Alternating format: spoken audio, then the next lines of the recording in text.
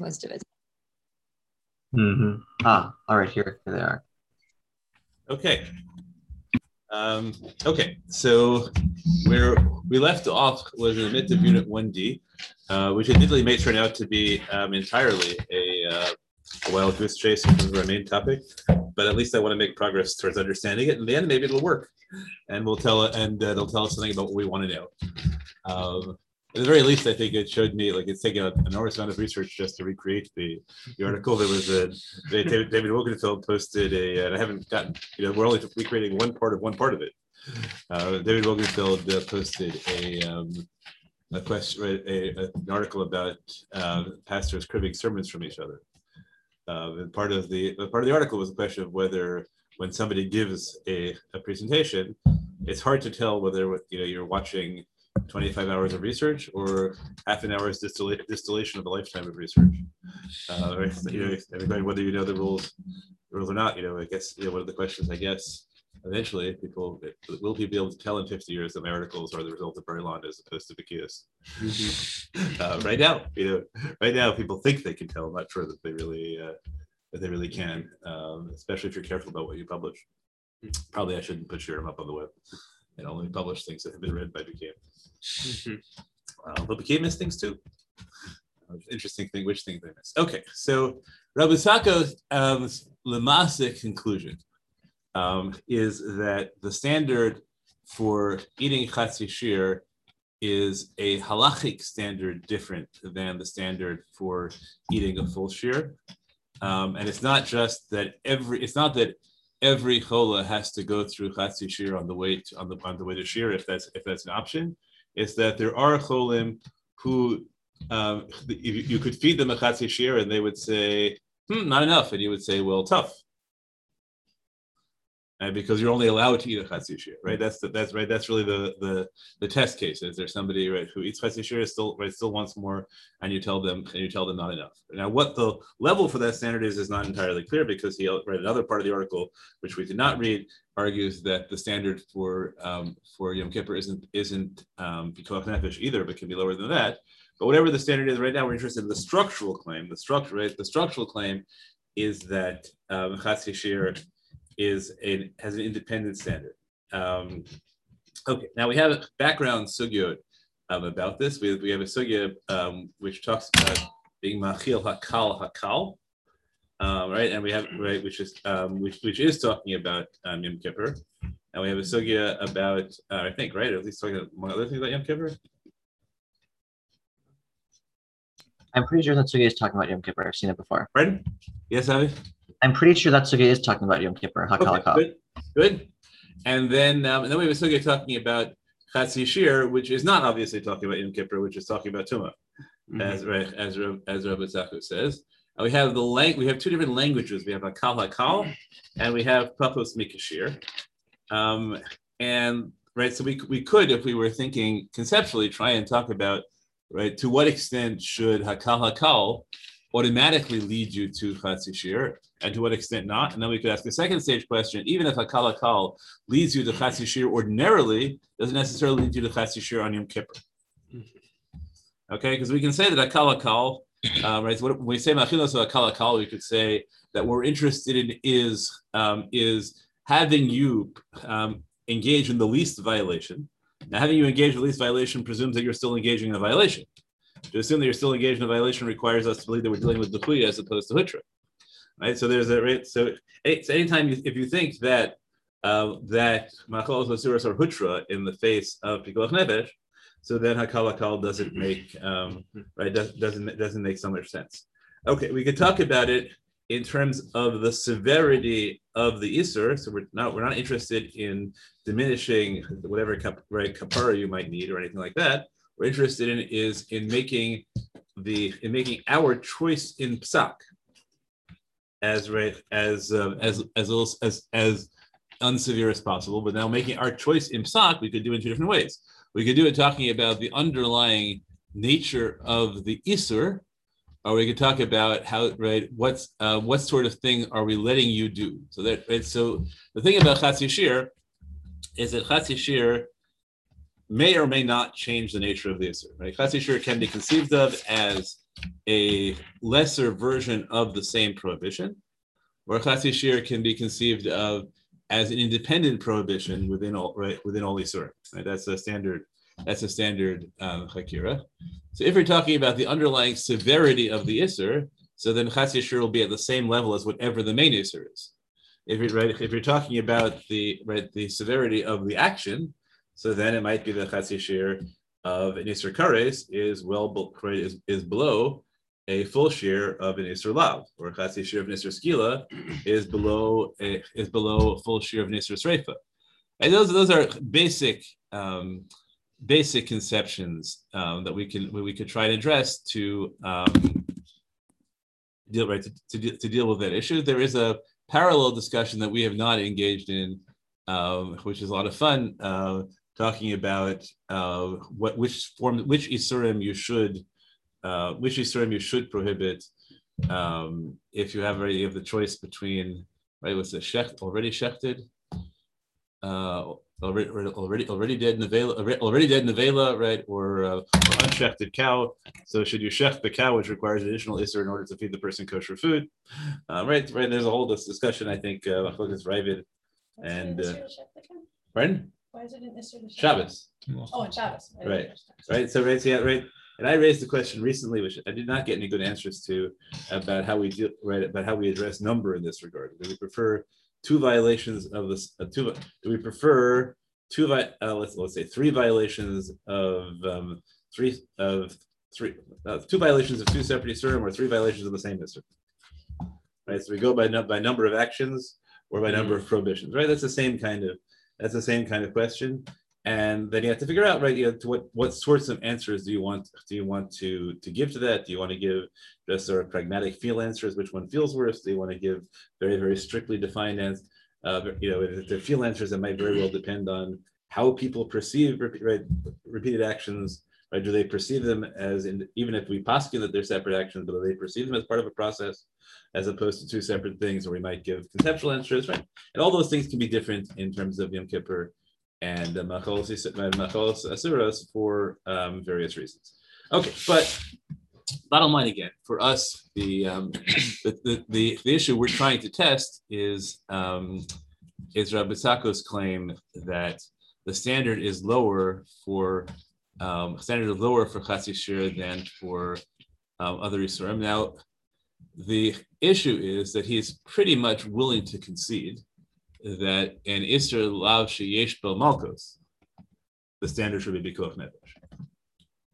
So he has to create a new category of Isur Deoraisa, right? That is, it's not even a Lav Sheyesh Bo Malkos. Now then, he might, and I'm not sure about this, he might be willing to just come up with a pure Onesh standard.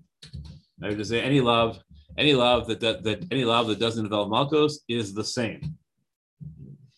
Right? Or it might be that, as some of us suggested last time, that he's going to believe that even within lavim that don't get Malkos, there are different classes.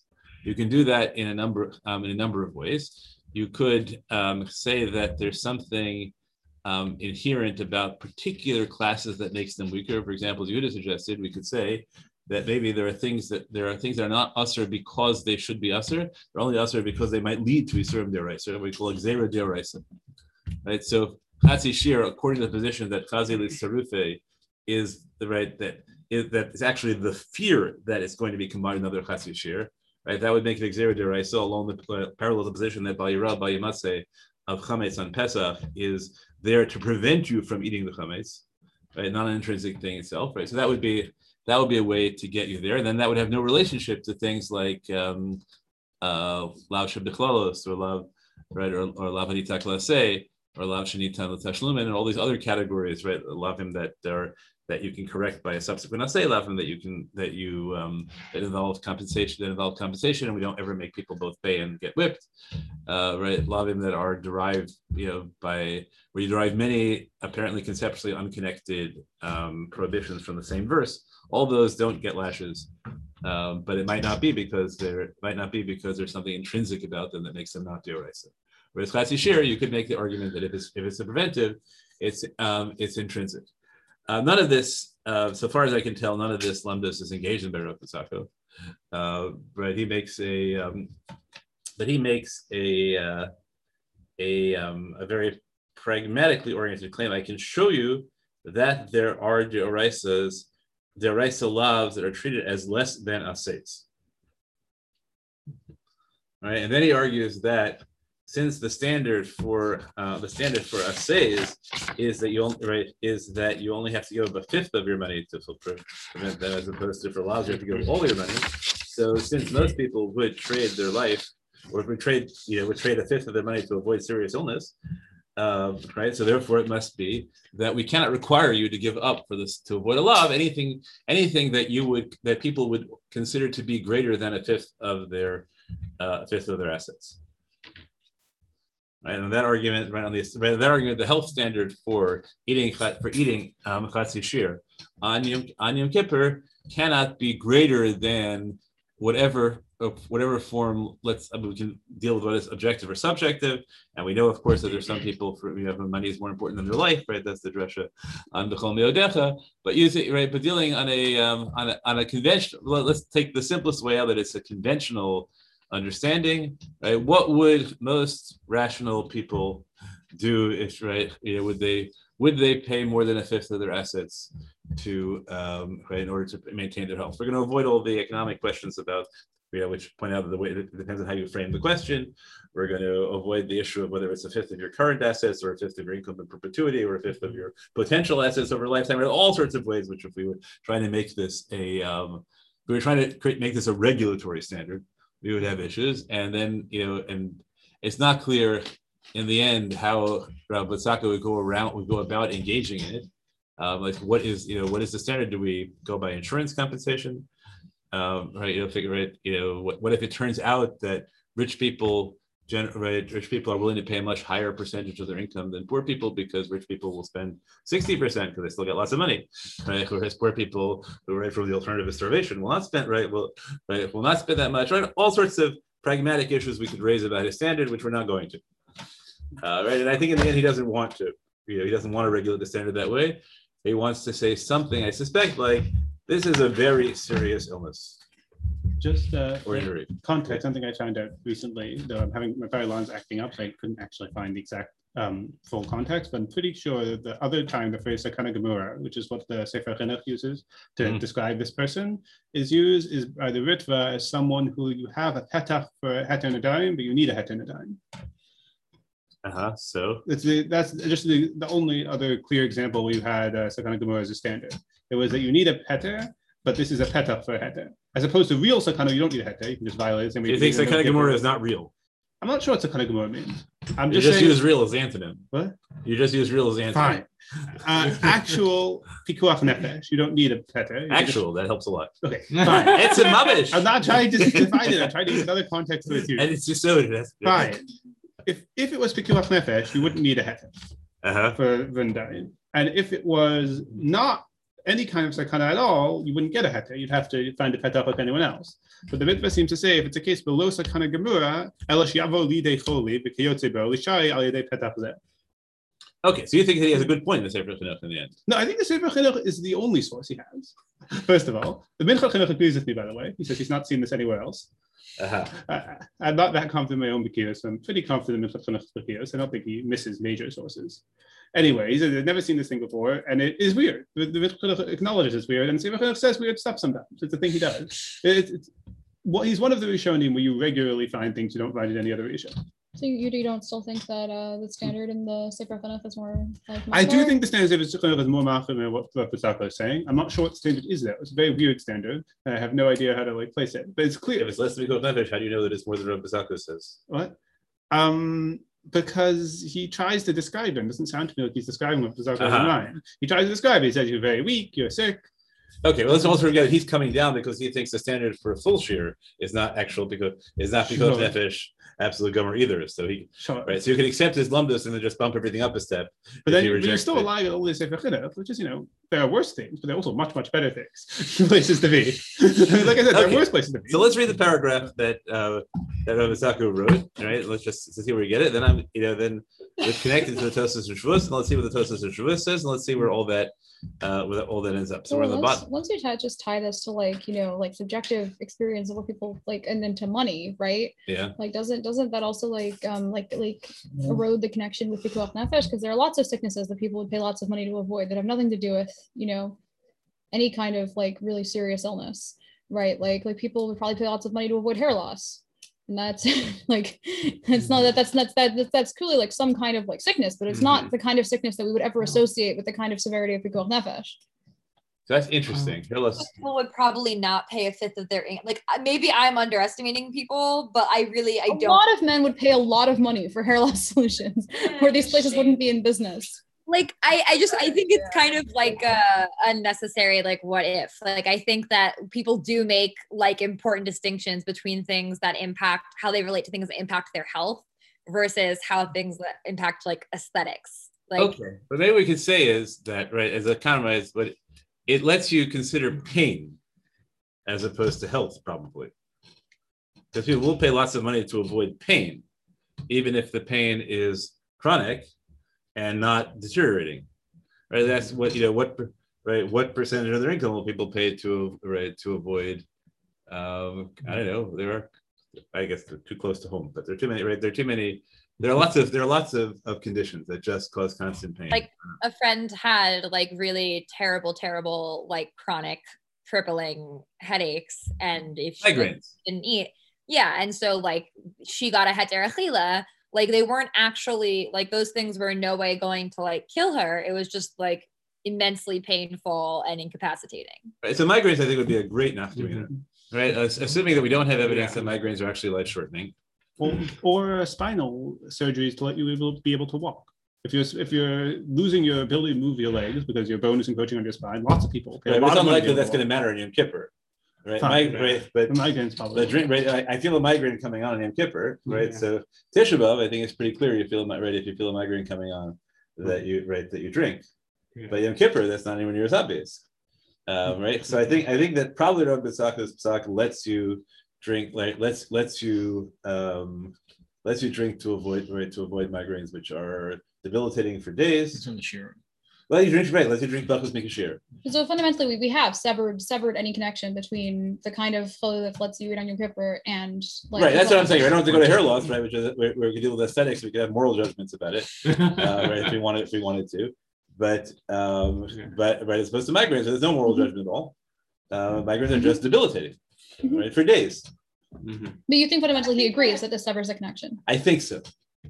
I mean, I think it's for a Machlis connection to hair loss. It's not that we can, rub it in on Yom Kippur, but that people spend a lot of money on it. I think that the hair loss is probably equivalent for some women to the amount of money that they spend on cosmetics and even plastic surgery. That it's a case of identity and how you want to present yourself.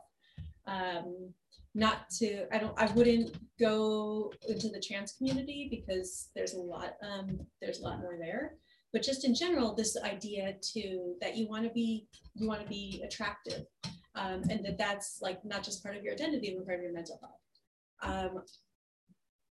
I don't know. Certainly, people spend literally, 20% of their income on that. Yeah.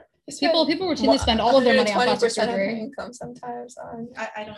It is true. People spend. They spend more than they own. That's the whole thing with women. Credit cards. They spend too much money. Like someone paying for top surgery and some like a 50-year-old guy paying to cover up his bald spot. Like I think we can draw distinctions. Right. I think we can do it also. But it depends. But they're not applicable to our Yom Kippur case.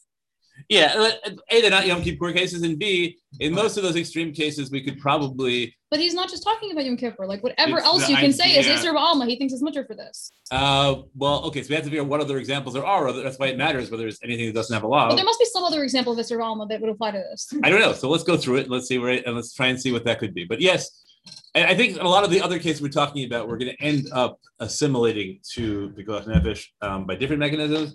Like many of these things, right? Whatever archaeological arguments you make, whether you think they're compelling or not, will end up claiming elevated suicide risk otherwise, right? So they connect, and they connect to Pikuach Nefesh in that way. So I would bracket those questions for now because I think that they are separable. I think the right question is, what other isurim other than Chas Yashir Right. Also, the practical question is like, what happens if, because almost everything can be done in some way that'll make it only D'Rabbanan. It can be done b'shinoi, it can be done only Nachri, right? All those sorts of issues. So if he's really defining it in the end just by what punishment you would get if you were to do it without the excuse, so then you would end up allowing lots and lots of things with a much lower standard, I think, if you really defined it that way. Do you think this is material D'Rabbanans also for this? Well, I don't know. That's why I wanted to try and argue that even though he only says it's lower than Asayis, I wanted to argue, right? It's part of what I'm trying to do is control this by arguing, it actually has to be D'Oraisas that are lower than D'Rabbanans also. Right? That's what I would like to get to. So you think Chatzis Shear and Yom Kippur is less important than like any Stam D'Rabbanan? It could be, right? If that were right, it could be that you would allow people to eat Shurim before you would allow them to take a bath. Well, unfortunately, it's not clear if the Sefer. That makes no sense. I was about to say the Sefer Chinuch who he's quoting disagrees with him, but I'm actually less sure. Because Sefer Chinuch says that you're allowed to measure on Shabbos for the purpose of this type of Chatzis on Yom Kippur, because mutav nichush v'nachik shelo lachol shir v'lo nichush l'shir hamishkal shehu mid'Rabbanan. So it's not clear whether he thinks Chatzis Shear. Well, he says Chatzis Shear is D'Oraita also, so we know he thinks Chatzis Shear is D'Oraita, but does he think it's less important than D'Rabbanans? Not clear.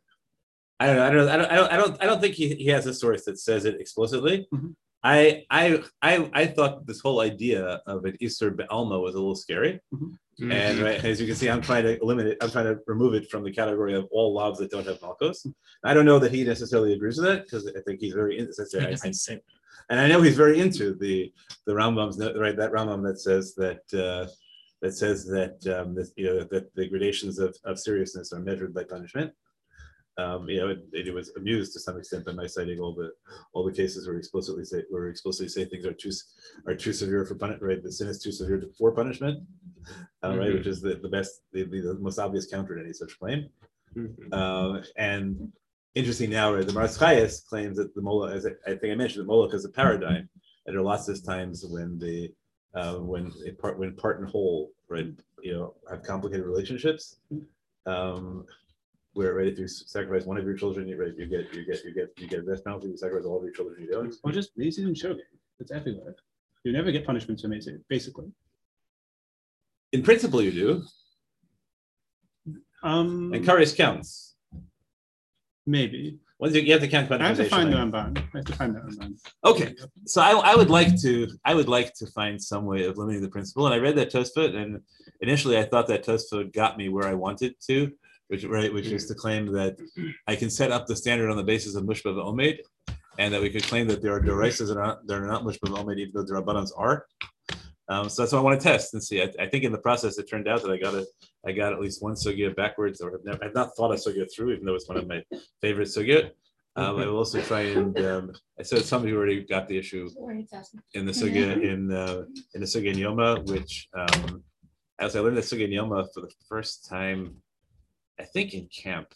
It's probably something like 40 years ago, and the transition from Chatzis Shear to Shvuas Eidos, which doesn't seem to make any sense to me, was just I couldn't sleep for that month, and I kept asking Rosh Yeshiva, and I say the joke I always say, but I was serious about it. Like I thought there'd be none of them. They would all give me the obvious answer or explain what the obvious answer was wrong, and then they would apparently not get insomnia. And I never understood why anybody. Did you actually get insomnia from this? I wake up in the middle of the night and just thinking about it. So look, unless you think that it has anything to do with Kedusha, I also used to wake up in the middle of the night in college and feel this incredible urge to read Blake. So odd things happen to people. But for some reason, I say, no, gotta read Blake. But one of the happens to me one day. But one of the but that sugya still gets me. I think after I sat in Professor Olivia's class, and so then I could say, sometimes maybe the bridges in sugya don't have to be quite as rigorous as the steps within the area, but it still bothers me. What bothers not so much the problem is that nobody asked it. Like, how could we go 2,000 years and there's this obvious flaw and no one noticed it? It drove me nuts. And yet, all the Rosh Yeshiva seem to be able to sleep. Very, very, very puzzling. Okay. I did not, pay for them. They seem But like, I could observe them over the month after I asked them the question, and the word suddenly rings into their eyes, and things like that. Some of them I know have migraines. So could be coincidental confounding factors. So maybe this question solves migraines at the same time as it gives you insomnia. It's tough to do. Okay, so we have a sugya in Shavuos that all of us except Lexi had trouble with, I think. So kudos to Lexi for getting it right. Where the Gemara raises a contradiction between the two halves of the Mishnah. Right? It asks why are you pater in one and chayav in the other, and it explains the difference is whether you include the categories in the shvuah or you don't. The Gemara says even if you actually, if you know what. Rather than my pumping through it, Lexi, why don't you read it to us and explain to us again? I can't hear you right now. You're muted. Sorry. Okay. Where do you want me to read from? Let's just go through the whole sugya. Okay. So Shuvah shelo ochal hagufa kasha. Amarta Shuvah shelo ochal v'achal ochlin she'en ruin lachila. V'shata mashkin she'en ruin l'shtiya patur. V'hadar tane Shuvah shelo ochal v'achal nevelot v'treifot shkatzim v'rmasim chayav. Ma'ishna reisha de patur u'ma'ishna seifa de chayav. Okay, so like we have these things that seem to be contradictory within the same Mishnah, which is that on the one hand, if I eat and drink things that are like inan ruyin lachila, that are not like suited for consumption, then I'm pater. And on the other hand, like if I eat nevelot and treifot, etc., I'm chayav. And shouldn't those also be considered things that like I'm not able to eat? Like why am I chayav in the case of nevelot and treifot, but not in the other? Why are they also things that I shouldn't be able to eat? Because I'm already forbidden to eat them. So being forbidden is the same thing as being forbidden to you is the same thing as being inedible. At least that's what the Gemara is talking about. Until the end. I think that's what the Kushya is suggesting, right? Okay. That like being already forbidden to me is the same as just being an inedible food. So why am I pater in one case and chayav in the other? Halokashya, reisha, bistam, biseifa, b'mifarash. Okay, so this isn't a difficulty. The reisha is a case where I didn't specify like what I just said, like achila, right? And so when I just say achila and I don't explicitly say I can't eat dirt or whatever, then it's assumed that I can in fact eat dirt because that's not really food. Whereas the seifa is when I explicitly said I'm not allowed to eat nevelot, treifot, etc. Okay, just to be clear. So in the first case, I say in the reisha where I'm pater, I say generically I won't eat, and then the answer when I eat inedible foods. So the result is I haven't really violated my oath because our understanding of the language of the oath was never intended to include inedible foods. Yes. Whereas in either case, if I say specifically I won't eat, and then I won't eat X, and X is inedible, so we resolve the paradox in favor of saying that I won't perform an action that would be eating if I were dealing with edible substances on this inedible substance, and therefore the oath is binding. Yes. Right. Yeah. Okay. So it's saying like if I had just said I won't eat, period, nothing else, I wouldn't be chayav for eating nevelot and treifot and things like that. But it was only because I said I won't eat nevelot. Okay. That's the first suggestion to resolve the kashya between these two seemingly divergent outcomes. But then we have mefarish name gufa tikshe amai mushba mahar sinaihu. But even on our teirutz, we have an issue. Like even if I explicitly said I won't eat nevelot, why is that able to take effect? Like it should be something like I am already forbidden from eating nevelot. Why would the shua take effect on that? How is that different than the hava amina? Like the hava amina, as in like with when you say the teirutz, the teirutz suggested that like so long as on the one hand, because these are forbidden, they wouldn't generally be included within the style. Right, I understand that. But before I gave that teretz, right? You said that the comparison was based on the idea that halakhically forbidden foods are considered inedible. Right, that was the initial havamina. Right, then we said no. Right. right? Then we said, no, we're not really claiming that at all. And are we now going back to our initial claim? Right? No, they didn't say we're not claiming that at all. It upheld the comparison, and it just said that the reason we have different dinim is because these are made different okimtas on the Reisha and the Seifa. So it upheld the comparison between the Einan Ruin Lachila and the Nevelot and Trefot. It just said that the Seifa was when I explicitly said, I won't eat Nevelot and Trefot. Okay, so I think I want to be a little bit more precise with something, right? I think that the way we now have to go back and read the first line and claim that the initial question itself was only about the language of oaths, right? The reason, right? The opening contradiction was, right? The opening question should be understood as, does the language Shvua Shelo Ochal include things that I wouldn't eat anyway? And we assume that, right? The answer is no, it doesn't, unless you include them explicitly. And now, having resolved the linguistic issue of the oath, now we get to a substantive question, right? Which is even if the language of the oath is intended to include this, in the case of Nevelos and Trefos, it's still halachically valid, right? Does that make sense to you? Yeah, like even if you say, okay, the Nevelot and Trefot wouldn't be included within a stam shvua not to eat, but if you specified it, then you're specifically talking about Nevelot and Trefot, and we know that's what you're talking about. Still, now there's a problem of like a shvua can't take effect on a previously existent iser. Okay, good. So now we have machloket Rav Shmuel and Rabbi Yochanan on the one hand. Right, we don't seem to have a phrase Amrit Tlasahu, right? I don't know why. And they say, well, there's a solution to this, which is Kol Dvarim HaMutarin in Dvarim HaAsurin, which means that you make a statement that explicitly includes both edible and inedible foods, or does that not matter? No, I think this is building off of the last bit. I don't think this is meant to invalidate the distinction we previously made. So this would have to be me saying, I vow that I will not eat shchuta and nevela.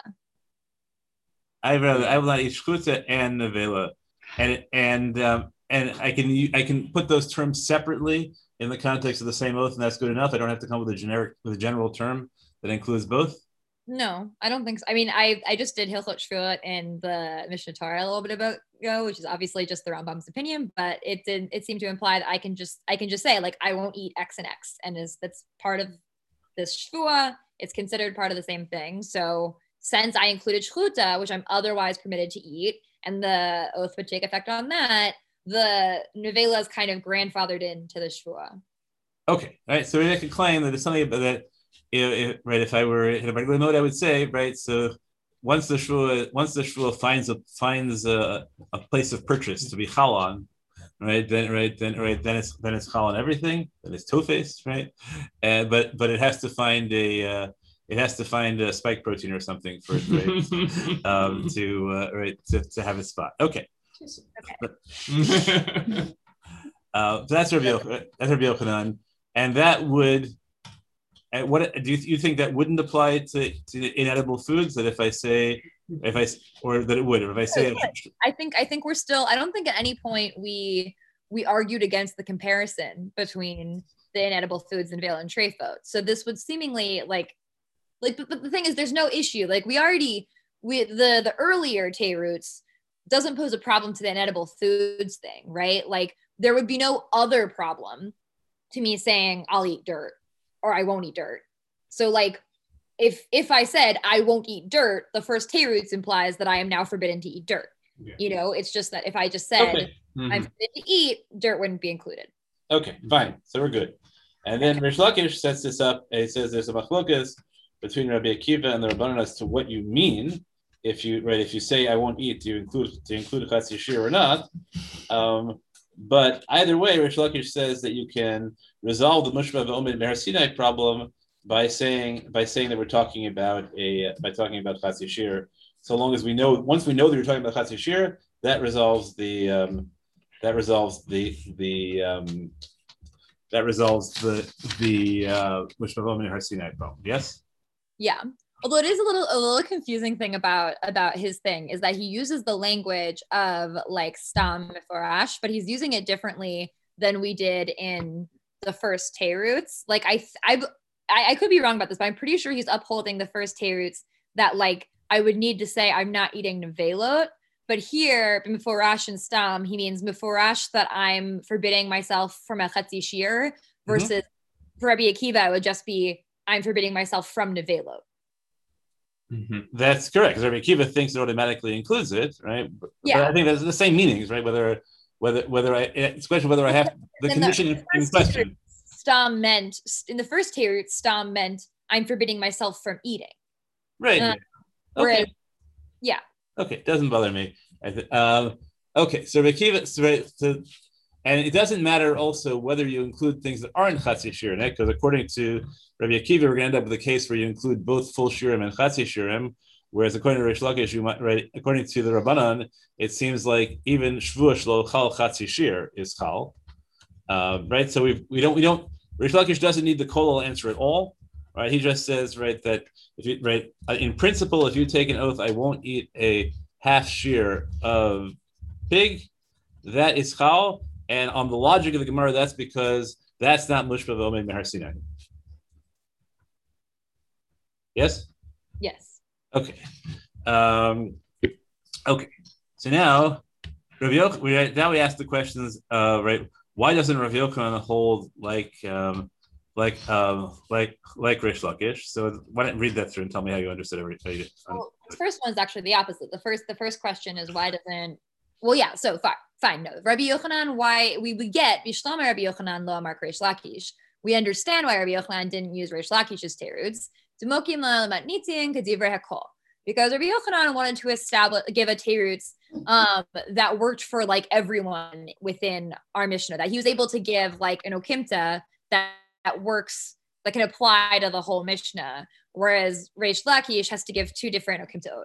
Why does Reish Lakish have to give two okimtos? Because based off of the rabbis versus Rabbi Akiva, for Rabbi Akiva would apply even if it said Nevela, for the rabbis that he would have to explicitly say. According to Reish Lakish, if I explicitly say it, right, doesn't it work according to everybody? Yes, but like he ends up, I don't know, they end up saying that like, okay, he has to make different explanations.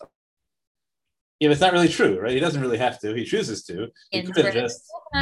I think the implication is just Rabbi Yochanan's thing is like simpler, as it were. It doesn't depend seemingly on disputed opinions, which we end up seeing is wrong, which the Tosfot will address. Like there is actually a disputed opinion, but right now it seems to suggest that Rabbi Yochanan's like teretz isn't connected to anything that's like disputed, that it would just apply to everyone. Okay, so we're just pointing out that that's not really compelling at all, because Reish Lakish is connected to something disputed, but not in the way which is necessary. He could resolve it by just by making his okimta the one that works according to both opinions. Yeah. Okay, what answer did we not give for Rabbi Yochanan, which is the obvious answer to those? Right, one that the Tosfot will obviously ask is like, okay, we have this explicit machloket between Rabbi Yochanan and Reish Lakish about Chatzi Shir, which is that Rabbi Yochanan thinks it's Doraita and Reish Lakish thinks it's Derabanan. So like the simplest thing would to be just say Rabbi Yochanan thinks Chatzi Shir is Doraita, and so he thinks it's Mushba V'Omed, and so Reish Lakish's teretz doesn't work for him. Okay, good. So we understand both the problem with Rabbi Yochanan, with the Gemara's answer for Rabbi Yochanan, and both the visible problem, which is that what it says doesn't work, and the invisible problem, which is that it has something which works a lot better. Okay. Right, and so we gave the explanation as to why Rabbi Yochanan didn't use Reish Lakish's teretz, even if it's not compelling, whatever. But Reish Lakish, why doesn't he use Rabbi Yochanan's? So Amar Lecha Ki Amrinan Isor Kolel B'Isor Haba Me'elav B'Isor Haba Al Yedei Atzmo Lo Amrinan. So the Rashi helped me on, but right, that like Reish Lakish thinks that when we say Isur Kolel takes effect, i.e. when we say that a more inclusive prohibition is able to take effect on a previous prohibition, that's only with something that happens, quote unquote, me'elav. And the example given was Yom Kippur. That like for Yom Kippur, if you eat nevela, you're chayav karet for eating on Yom Kippur. Even though nevela were already forbidden, the Isur of Yom Kippur comes and includes that of nevela. Whereas something that like whatchamacallit, what's the language he uses? Habali de'atzmo, aka I'm taking a shvua to make nevela forbidden to me along with shchuta. He says that doesn't work. He's saying like when I'm actively trying to impose this Isser Kolel, it doesn't take effect. It's only kind of for things that are already existent. Okay, right. So we have, just to put out our options, right? We could say that we could try and be really literal about the language of the Gemara and say it depends whether it's Bama Elav and Bali De'atzmo and claim it has something to do with human imposition as opposed to divine Isurim. We could claim that it's just that Isser Kol only works in the context of any Isser Kol Isser and has nothing to do with Mushba Vomed, right? Or we could claim that it's a din, right? That it's a din in all Isurim except for Shavuos, right? We could have our fun. We could come up with our nafkaminas as to between Nedarim and Shavuos, right? All sorts of things like that if we wanted to set that out. Fine, okay. But basically, basically we have distinguished Nedarim from other issues for now for our purposes. Okay, go on. Right. So now we've resolved why Reish Lakish doesn't hold it Rabbi Yochanan. So now we're going to get something that supports Reish Lakish. Bishlam Reish Lakish, Mishum Hachi Kapat Rabbi Shimon. Zitanya, Rabbi Shimon Omer, Kol Shehu Lemako, Velo Amru Kazayit Al Korban. El Rabbi Yochanan, my Tamad Rabbi Shimon Depater. So in our Mishnah, Rabbi Shimon says that in the case we're referring to, the person would be patur from the shvua, like that they wouldn't be chayav because of the shvua on eating this thing. And so according to Reish Lakish's like okimta of what we're dealing with, it makes sense that Rabbi Shimon would poter because we see Reish Lakish's explanation is that this is about chatzi shir and that because like chatzi shir is derabanan, therefore the shvua is able to be chalav. And Rabbi Shimon thinks that even chatzi shir is like doraita, not just doraita, but doraita like lamalko, like very much doraita. Therefore, he thinks that the shvua wouldn't take effect on it because even chatzi shir is totally mushba v'omed. So according to Reish Lakish's explanation, it's consistent why Rabbi Shimon would say that you're a pator from the shvua in this scenario. Okay. So Rabbi Yochanan, why wouldn't this or kolel explanation? Why would Rabbi Shimon not fall into that? And so the answer is Midei Hutama Ela Mishum Isur Kolel. Rabbi Shimon the Tamed Delate Let Isur Kolel. The Tanya Rabbi Shimon Omer Ochel Nevela B'Yom Kippurin Patur. So the answer is the same thing basically. That just as Rabbi Shimon, just as Rabbi Shimon is poter according to Reish Lakish's logic because he has a different stance on the status of chatzi shir. So too with Rabbi Yochanan's teretz, he just doesn't believe in the principle of Isur Kolel. So everybody else buys into it. And that's why they think you're patur. Why they think you're chayav. And he doesn't buy into it. So he thinks it wouldn't take effect. And you... All right. So this is a formally driven example, right? Because we could just as well have said Bishlomo, Rabbi Yochanan, right? Right. They both have like explicit support for why Rabbi Shimon. Yeah. Yeah, I think it's just probably a formally different thing because the first one was Bishlomo Rabbi Yochanan Lamar Reish Lakish, so the second one is going to be Bishlomo Reish Lakish Lamar Rabbi Yochanan, and there's nothing right, and it's just the balance issue, and it has nothing to do with substance as to which is preferable. Okay, fine. Last one. So Bishlomo Reish Lakish Mishkach Elav Vehain. So there's this principle that for shvuot to take effect, it has to be something you could say in both the positive and the negative, that like both this thing and its opposite has to be something that you could vow on. And so for Reish Lakish, you could make a vow to say, I will eat a chatzi shir of nevela. Since it's only asar d'Rabbanan, that vow would take effect. We don't know that it's asar d'Rabbanan. This is not asar d'Oraisa. Fine. I mean, yes, so it's not asar d'Oraita. We say that like that would be able to take effect. Okay, but for Rabbi Yochanan, he doesn't talk about chatzi shir. He implies that you could just say like nevela and shchuta. How could somebody couldn't take a shvua to eat nevela, to just eat it stam? Lexi, can you explain again why Reish Lakish has a hain? Good. His hain is that because the opposite of the scenario he gives would be somebody vowing, I will eat a chatzi shir of nevela. And since that is minimally, according to Reish Lakish, not asar d'oraita, like minimally it's not mushba v'omed, that is a shvua you could take to say I will eat a chatzi shir of nevela. So you're So the assuming. requirement. Go ahead, Avi. So the requirement that there be a hain isn't that there be a hain in the shua, but rather that you could. That would be chal with the hain. It doesn't have to be that the shua has a negative and positive component, but that you could have vowed its opposite. And the assumption is that you can that if you take a vow to do something that's asur rabbanan, that's not mashpeh mash ketuv b'Torah. Okay. Why isn't that mashpeh mash ketuv b'Torah? You could say, look, it's still the rabbanan asur. Right, so that's the question about the sugya, right, as to what this sugya does with the sugya in Yuma, which asks that question explicitly. Yeah. Right. That's the. Right. We don't really know because it's the rabbanan, right? All we know is that Reish Lakish holds that Chatzi Shir solves.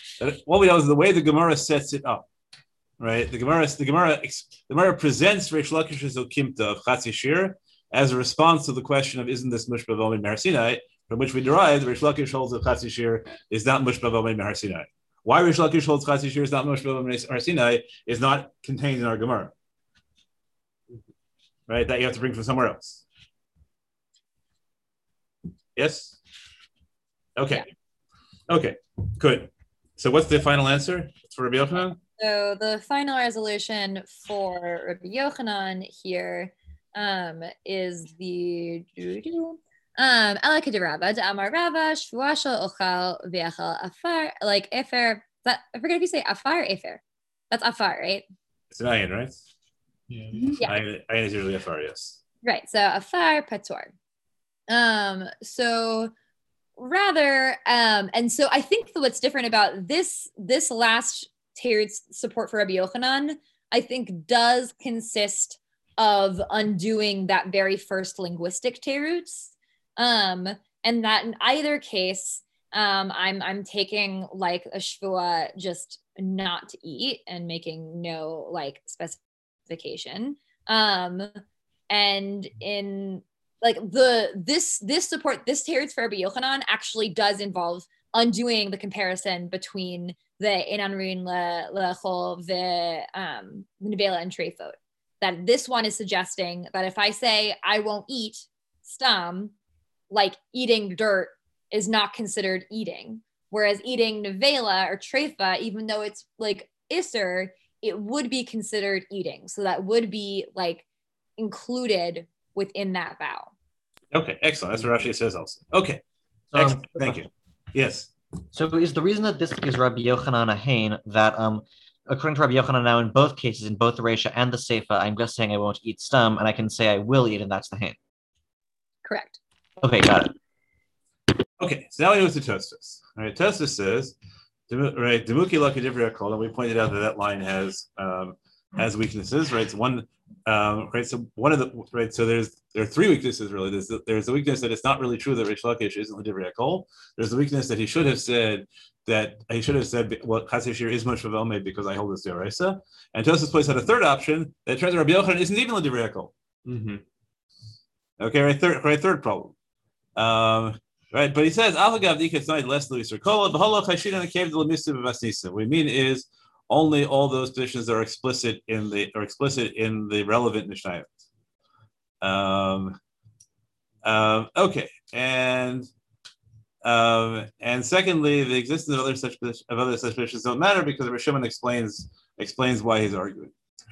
Okay, the Im Tomar, the look may be mefarish for divrei hakol. So why don't, right? So this is Tosfos' version of my question, right? Why don't we just, instead of having Reish Lakish make okimtas, let Reish Lakish come up with a case which works according to both the Rabban and Rabbi Akiva? Okay, and the answer is, if you said it's mefaresh, he thinks that Rabbi Akiva would think that if it's stam, you're patur. So why is that? When Reish Lakish say shvua shelo ochel and I eat chatzi shir, so why am I patur? So the claim is that this is linguistic again. Reish Lakish would agree that if I say shvua shelo ochel, what is the answer here? At what stage the Gemara right now? We're trying to explain why the Gemara says, why does Rabbi Yochanan not hold like Reish Lakish? And the Gemara said it's because because Rish Lakish isn't a different call. So we said let's make the Okimta that makes Rish Lakish a different call. And we claim no, even that Okimta wouldn't be the different call. Rabbi Akiva, right? That if you're sorry, so the Ibn Mefarish Lamitakim is Rabbi Akiva. No, I see.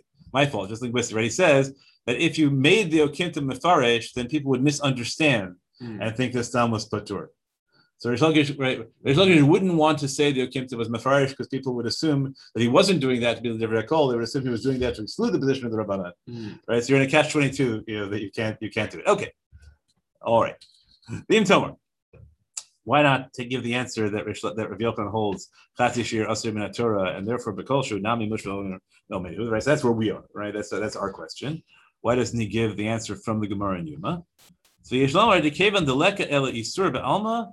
Lav Mishpava Omed Chashivle, and then he has this phrase Kaf Daled Kafarish the Ayel because this Braita is quoted first on Chaf Aleph. And Ahmed Bet, and he gives the same answer there? Yeah. Okay. So do you have any what does that answer mean? This came out of nowhere. Right? So where does this answer mean? Why?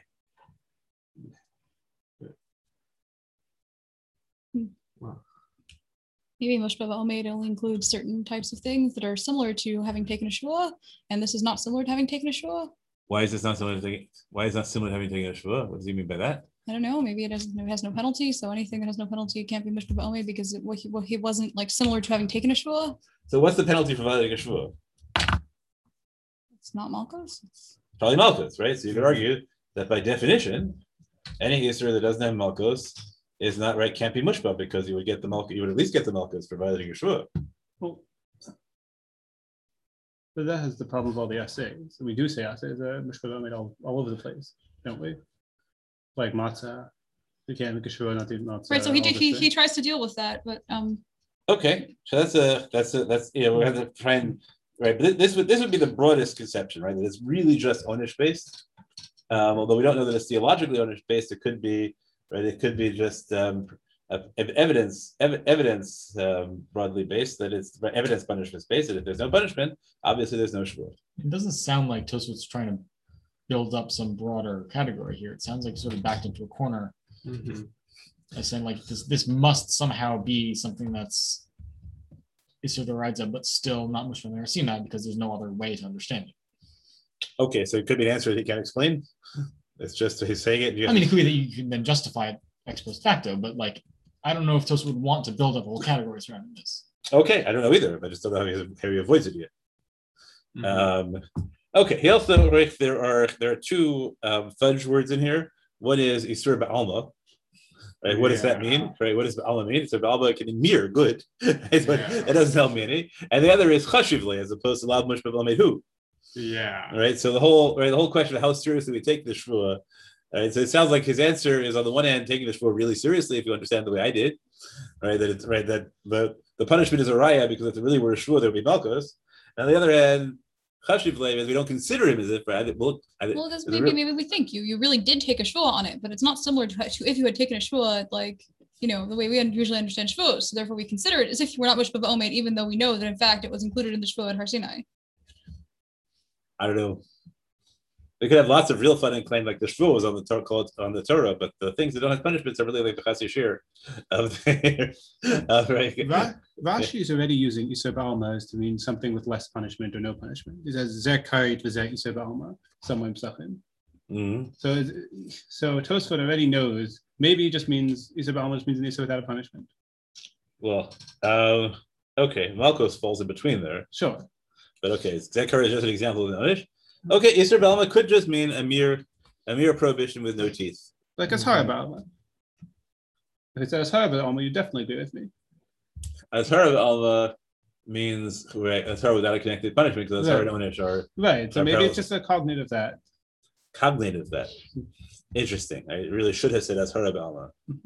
I just the Medrash Halacha says right the law nashim elim kain hizir, right, so you can't have a punishment without a do not statement. So an Ashara Ba'alma is a do not statement that doesn't carry a punishment with it.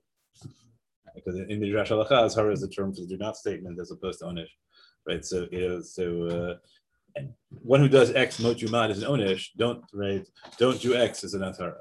And that explains the redundancies, where often Chumash explains two kinds, right? Has both statements, don't do X, and if you do X, you die. Tosfot uses it this way too. It's like somewhere else says, Lav dafka loka ela isa ba'alma.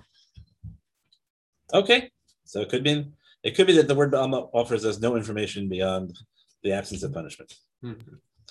Okay, now he says, yes? This may be something that everyone's already gotten except for me, but when it says Velukme b'mefarish v'divrei hakol, isn't that what Rabbi Yochanan does? He says it's divrei hakol for him, and it's b'mefarish, at least the way the Gemara is understanding it at this point. So isn't that like, why is it saying Rabbi Yochanan should do that? That is what Rabbi Yochanan does. No, it's saying why can't we say Reish Lakish is able to just say b'mefarish, like if I say I won't eat a chatzi shir of nevela, and that would apply to everybody. Because that would include Rabbi Akiva's opinion that even if I say it's stam, that I've osted that on myself. And it would include the rabbis who think you have to make it explicit. So why not just say Reish Lakish is able to establish it according to everybody in the case of explicitly saying, I won't eat a chatzi shir. Oh, so it's a question of Reish Lakish, not Rabbi Yochanan. I believe so. Okay. Also, as Lexi pointed earlier, the word mefarish, has two contexts. It can mean mefarish exact about the inedible foods, or it can be mefarish about chatzi shir. So why is it that Reish Lakish could have said mefarish v'divrei hakol? Because we assume that even the Rabbanan agree that if you're mefarish, that it works. Right? Rabbi Akiva says only if you're mefarish. The Rabbanan say even if you're mefarish. So mefarish should work according to both Rabbanan and Rabbi Akiva. Oh, I see. Okay. Okay. So now we get to the right. So afalgav the ein isur lav chayil al isur asay. Right. So he says, but we know that you can't, right? Ein isur chal isur applies even to an isur asay, and he has a proof. Right, he has a proof of that where nason titain lo, which creates an isur of denying charity to a poor person, is considered to be an asay, and nonetheless we need a drasha to prove. Right, the drasha of Mesu V'Kichalu is used to prove. Sorry, and also we also have another case, right, where Mesu V'Kichalu, where we require a pasuk to prove that ein isur chal isur doesn't apply to a specific isur asay, which means it generally applies to an isur asay. So given that general principle, that ein isur chal isur applies to an isur asay, so you would think, apparently kal v'chomer, if it applies to an isur asay, then it must apply to a stam isur. Now we have to make a second move, and we're assuming that the principle of ein isur chal isur is the same principle as Mushva V'Omed Ben Har Sinai. That it's not a unique din in Shavuos. Right. So if you assume that Mushva V'Omed is really just in a specific, that the issue of taking a shvua on something that's already usher is just a specific application of the general principle of ein isur chal isur, and we're not introducing the distinction we have there between isur b'alei asmo and isur, right, and isur b'ma'ila, which we use to distinguish the categories. Oh, that was Reish Lakish's idea. Okay, right, we could say that, right, that was well, it's also Reish Lakish's idea. Amar Lach. Yeah, okay. No, Bishlam Rabbi Yochanan. Oh, Reish Lakish, yeah, okay, fine. Right, so we can say that, right, so on the assumption that within Rabbi Yochanan, within Rabbi Yochanan, those two categories are conflated. So then we would assume that since an isur asay counts as an isur for the purpose of an isur chal isur, therefore an isur be'alma, which is framed as a negative, should also count that way. And the response is, you don't need to conflate them for that, right? His first proof text against himself, it says Mushba V'Omed about an isur asay. This is true, but his line is afalgav the isur lav chayil isur asay. Yeah, I mean he's describing it that way, but he doesn't need that assumption to make. It doesn't have to be logically necessary. It's just right. It's just clear he's doing it. Mm-hmm. Okay. Mikal makom chatzi shir deleka afilu asay ela isur be'alma lo chashiv bushba v'omed. So now asays don't have punishments. Mm-hmm. So what does afilu mean in this context? So it has to be something like the isur ba'alma has to be more than purely an indicator of like no onesh. Like I which makes sense to me because like the language of ba'alma, like if you want to like use the way that we generally use it, it's language of like diminishing the severity of something. Ba'alma, it's just an isser, you know, which like you can talk about where exactly that falls, but what we get from this is that it's seemingly less like chashuv than a mitzvah aseh. I really think it means no onesh. If you look at earlier Tosfos in the same parak, we have the Bechatzi Shura, Leika Malkot, Ella Isabalma. I think it's very clear.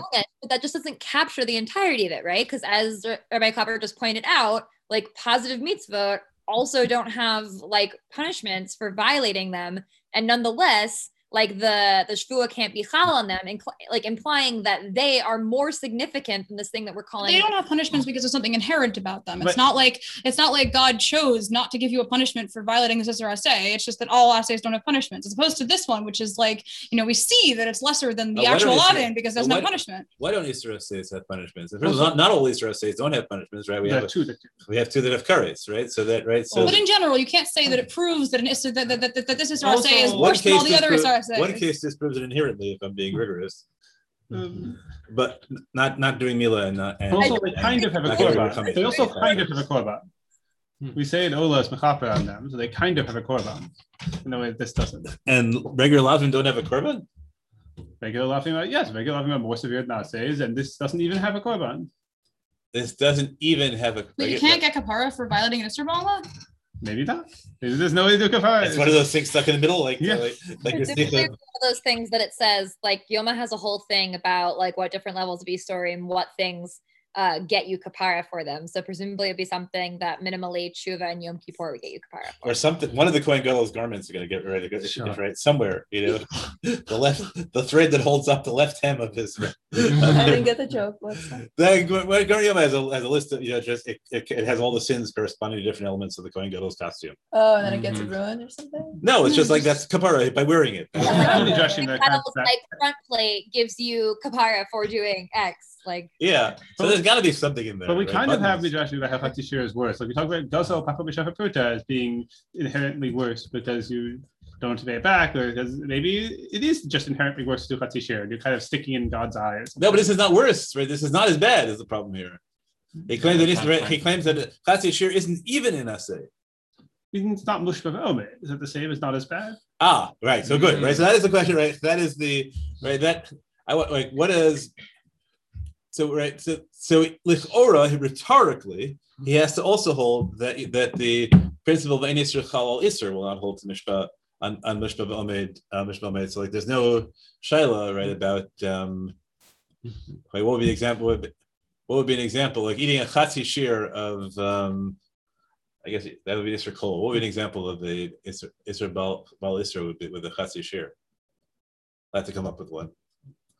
All the cases where where some kind of piece of food becomes usher twice. But I think it's an interesting shaila, right? Because this is Basar B'Cholav, right? It's the thing we have right here, the Nevela and the Shvua. Yeah. Well, Shvua is already being a complicated case because Shvua might be unique, but I think it's one of the grounds that Basar B'Cholav on treif meat. Well, that's even going all the way to like the Bach and the Beit Yosef, you get a dispute as to whether that is at least Duraban and Basar B'Cholav or not. Yeah, I'm just trying to. It should be right. I'm blanking out. But it should be possible. If you mean whether a doraita one can be chal, another doraita, then that is like they say that everyone agrees there's no doraita basar b'chalav isser on like tameh animals. Right, that's right. So I'm saying, if you take the position that that's not because of a specific miyut, but because of ein isser chal isser, so then we should end up with an nafkamina that it is basar b'chalav if you take a chatzi shir of nevela and stick of take a chatzi shir of a treif animal and stick it in milk because. But it's still only chatzi shir of basar b'chalav, right? Not necessarily, because you could have between the basar and the chalav together, you could have a shir. I guess. Isn't this what they're doing a little later with the Talmud Kohen that's eating the Talmud Truma? Is that the same case? Like if. I guess we could try and do that. If I have something that's Brahma is right. We have to find a case which gets up to a full share of one and only a chatzi share. If I have something that's already usher, right? That's chametz stick, and then I go into Pesach with chatzi share of that thing, right? Then I eat that thing. Am I chayav for having eaten chametz on Pesach? Because chatzi share would at least be some issue. Sorry, say it again. I didn't follow. Well, like, it's less complicated because chametz is oser b'mashu. Yeah, right. So like if you have a chatzi shir of like like tummy truma or something, and then you eat it, and it's chametz on Pesach, right? Yeah, that would be other right. So okay, we could have fun. Right, that can be all be your next base just like articles, right? Talking about it. If Tos is right, we could resolve it by claiming that he doesn't really mean it. That at this point he's abandoned the equation between Isser Chal Isser and Mushba Vomid, and so isn't that the whole point of Mushba Vomid? That it creates an Isser Chal Isser. I mean, in the context of this Gemara, that's the reason we brought it up in the first place. This Gemara is interesting. Well, this Gemara is interesting in Shvuah Chal Shvuah. Right. Yeah. But if you say you can distinguish in Shvuah Chal Shvuah from in Isser Chal Isser, but since Tosfos uses the language in Isser Chal Isser, right? So Tosfos equated them. Yeah. So okay. So we can say that the Teres Tosfos abandons that. No. You can strengthen the parallel. You can strengthen the parallel even further. The Gadol Shavakut will say, just like you don't have to pay anything back, and this kind of is God doesn't want anything from you, so it's not much of obed, but God is still annoyed at you. God doesn't want anything from you. There's nothing you can do to fix it, or to God doesn't ask for korban or shur or anything, any malkut or anything, but it's. I'm not following. Because you can't give God, just because you can't return the Pachmi Shavakut, it's hard to do tshuva. So too here, because you can't give anything back to God, for this, it makes it harder to do tshuva, but it doesn't, and it also makes it less likely to be chayav. Like in general, Gezel Pachmi Shavakut, we talk about how it's easier to forgive in various ways. And if we're ranking things in certain severity charts, it end up much below greater gzela, but in other severity charts, like how easy it is to do tshuva, makes above it. And I don't see why this couldn't be very similar. So the dafka, because you can't get kapara, yes, that's what makes it not much of omed, not the other way around. Yes. It's not that because it's not much omed you don't need kapara. No. It's because you can. That's very clever. Yes. I have another example for Tosfos. Yes. Right. So the share in Yom Kippur for drinking is smaller than share in general, right? So according to Tosfos, if I drink something that's usher on Yom Kippur and I only drink Molag, then that should be an Isser Chal Isser case. Yeah, correct. That's correct. That should be as well. Okay. I don't know if we get anything more out of this Tosfos other than that, right? He really does believe it, right? He really does believe it that Chatzi Shir is a lower level than. Oh, actually, that would be fine. That would be like the Nevela case, remember? Because Yom Kippur is one where Kol El Isser works even according to Reish Lakish, and since the Isser of drinking is Kol El even permitted things, then you would end up getting karet for drinking even something that was already forbidden. If you hold Isser Kol, but we could still do this. Right, we can do it according to Shimon, right? There's no Isser Kol, right? Yeah, fine. Only according to Rabbi Shimon, though. According to everybody else, that would. That's why I was trying to avoid the Yom Kippur thing, dafka, because of the Isser Kol issue. That's right. It's really hard otherwise to think of things where the share are different. Like we could probably find something where like the share is like a kibetza. So then if you eat half a kibetza, right, that's gonna be more than kazayis. Well, Nazir might work. But like. Maybe something with the Me'ila. Okay. This is Nazir would work because Nazir. This is all for you to deconstruct. So we can ask Rabbi Zurich on Thursday. I imagine he'll be able to come up with a bunch offhand. Right, that would be his kind of thing to be able to just come up offhand, I think.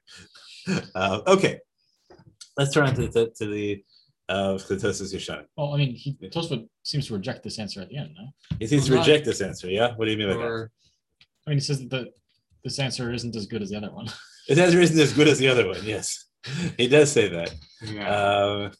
So I mean, I would be hesitant how many conclusions you can draw from this Tosfos, which Tosfos doesn't even seem to like very much. He doesn't seem to think that it's wrong conceptually. He doesn't think it's not the right answer to the Gemara. But I think you're right. If you think that he just did this because he was forced into a corner, and now he has a way out of the corner.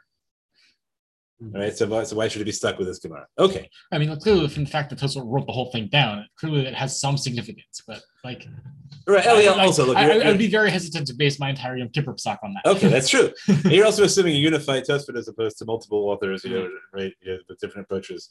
Probably it's right. Probably it's layers. Okay, good. I want to move on to the Tosfos Yeshanim, because what we haven't so far talked about is how this relates to the Deraisa D'Rabbanan issue.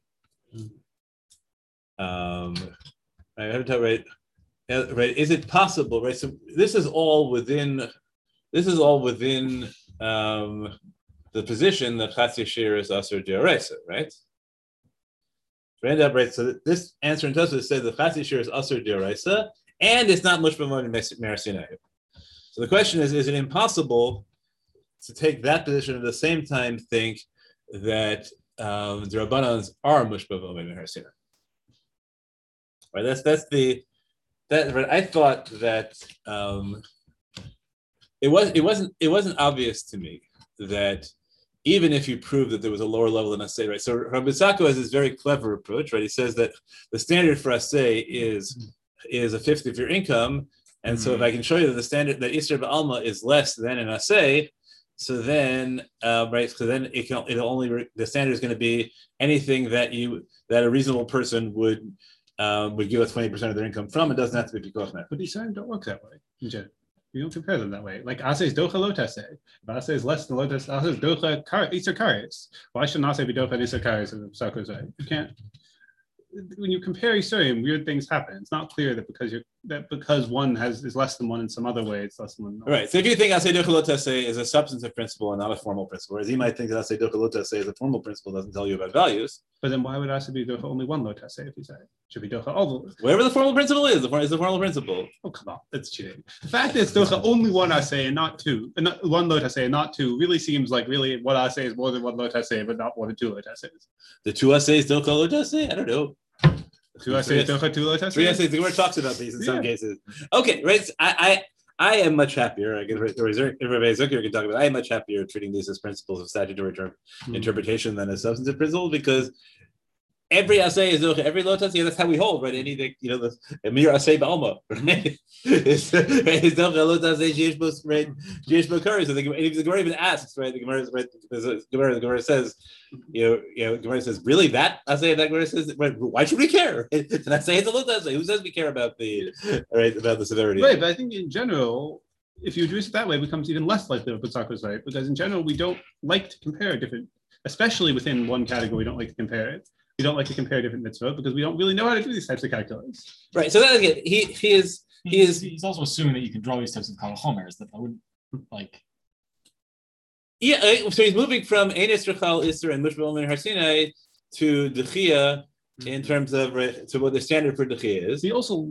This is not unprecedented, but he does also need the move that you can move from monetary dechia to substantive dechia, which there are other people we saw a few years ago. Well, we say that he's probably right about an assay, right? That the standard, right? The standard whether you have to do an assay, is probably much lower than it is much lower than because. Oh no, I agree, but the question is how we do that calculus is also not super obvious. Do we know how sick you have to be? Do we say that Chol Hashem B'Sakana doesn't have to do assay? Yes. We don't require it, right? There's certainly some level of Kol Shein B'Sakana that doesn't have to do an assay. Nobody thinks you have to do an assay unless it's Pikuach Nefesh. I don't know. I think that's very clear. That's probably true. Like I said, it's less of a leap, but it is. He does need. Let's say losing a limb, right? Mm-hmm. Nobody thinks you have to lose a limb to do an assay. Probably not. Nobody, I think, really. That's probably true. I don't think anyone would pass it that way. Right. No one would say that, you could do surgery on your left arm that will make you not be able to put on film tomorrow if you cut off your right arm. You tell them, cut off the right arm, I want to put on film tomorrow. I don't think anyone says that. I think that's probably true. Somebody asked her, you put on film, no, but you have a circulatory there's a minhag, difficulty. though, to do it. Maybe not a mitzvah, but there are definitely people that have the minhag to self-sacrifice on that level. So that's the question whether that's mutter or not. We might but I'm just saying that. Yeah, people do things, right? Rav Amram getting himself killed, right? They're also there's one of the famous shilohs, right? Of the whoever it was, somebody who refused to eat on Yom Kippur and then died, and then why was that okay? Right, they warned him he was going to die, and then people was trying to find ways to. An exception, he was going to die. Right, there was a likelihood he was going to die anyway, so he figured, right. It's always easy. You just pick any Ashkenazi Rishon, and they'll always say you can do whatever you want. In general, it's machlokas Tosfos in the Rambam, right? Tosfos in the Rambam that the Rambam holds that it's usher just to give up your life for mitzvahs other than the big ones, and that's what it says. No, you can. So okay. Okay. So, what I think that if we could prove that that Tosfos held this position that Isser Ba'alma is not Mushba Omed Har Sinai was true, even though the Rabbanans are, that would be a much better proof, I think. No, maybe. But like I said, if you have my reasoning, it's not proof at all because the Rabbanans get a punishment for it. So of course the Mushba Omed. We get makos. This is true. if we have your reasoning, then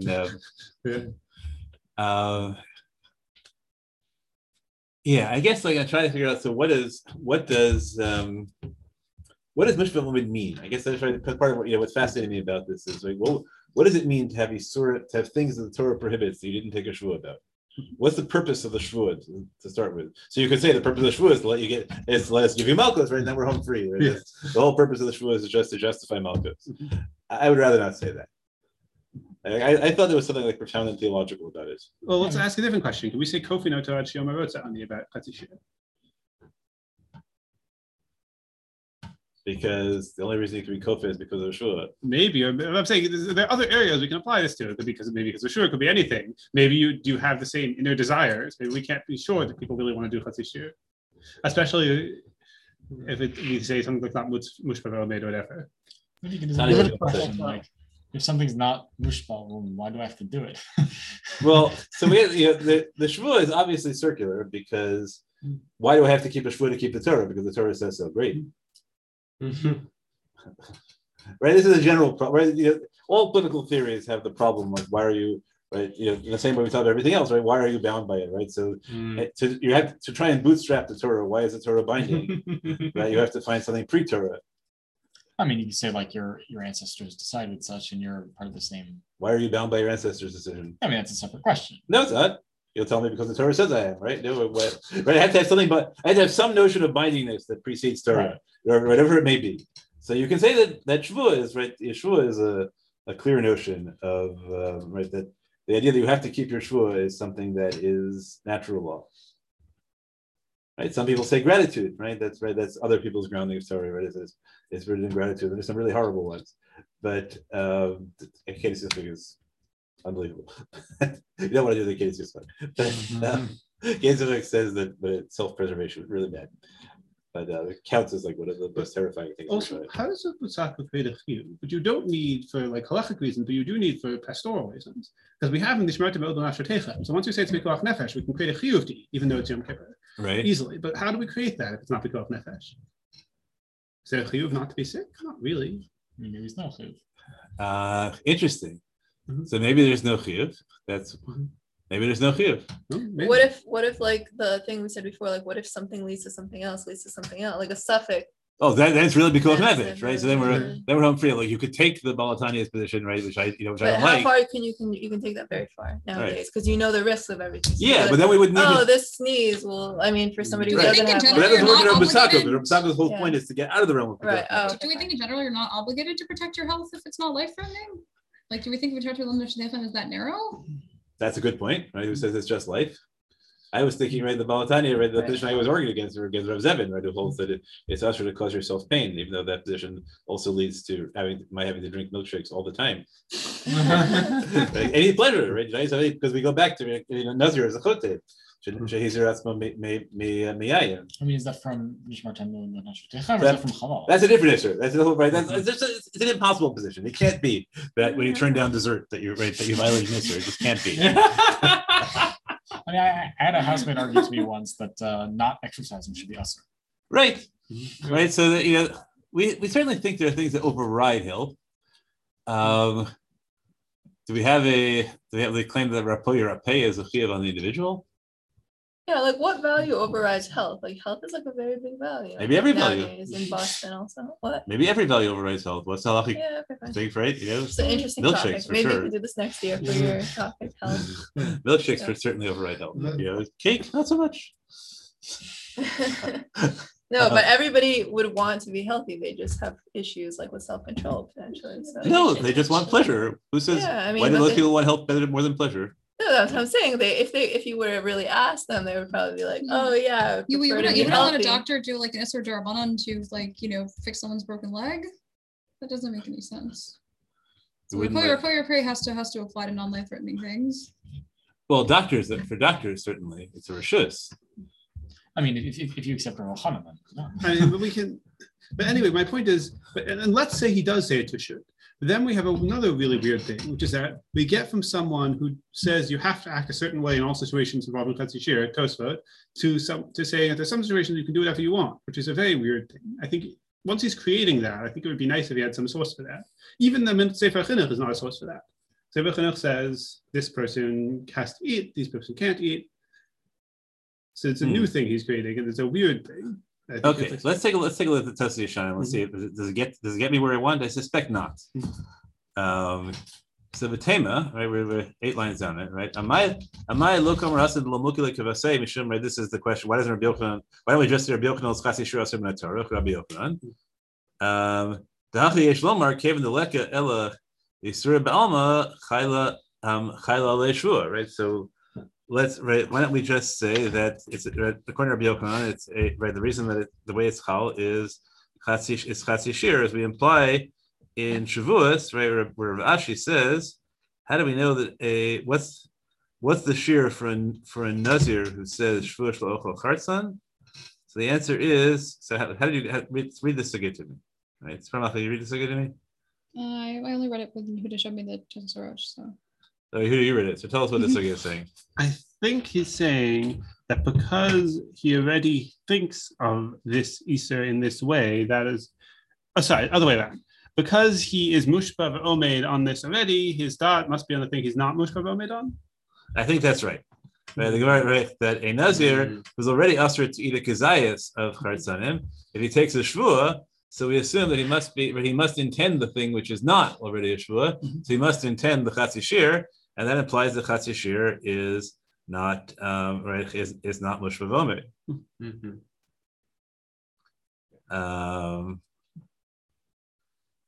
Okay, right. And there's other sugya which even calls it hetera, even though it's really, even though it's really surah.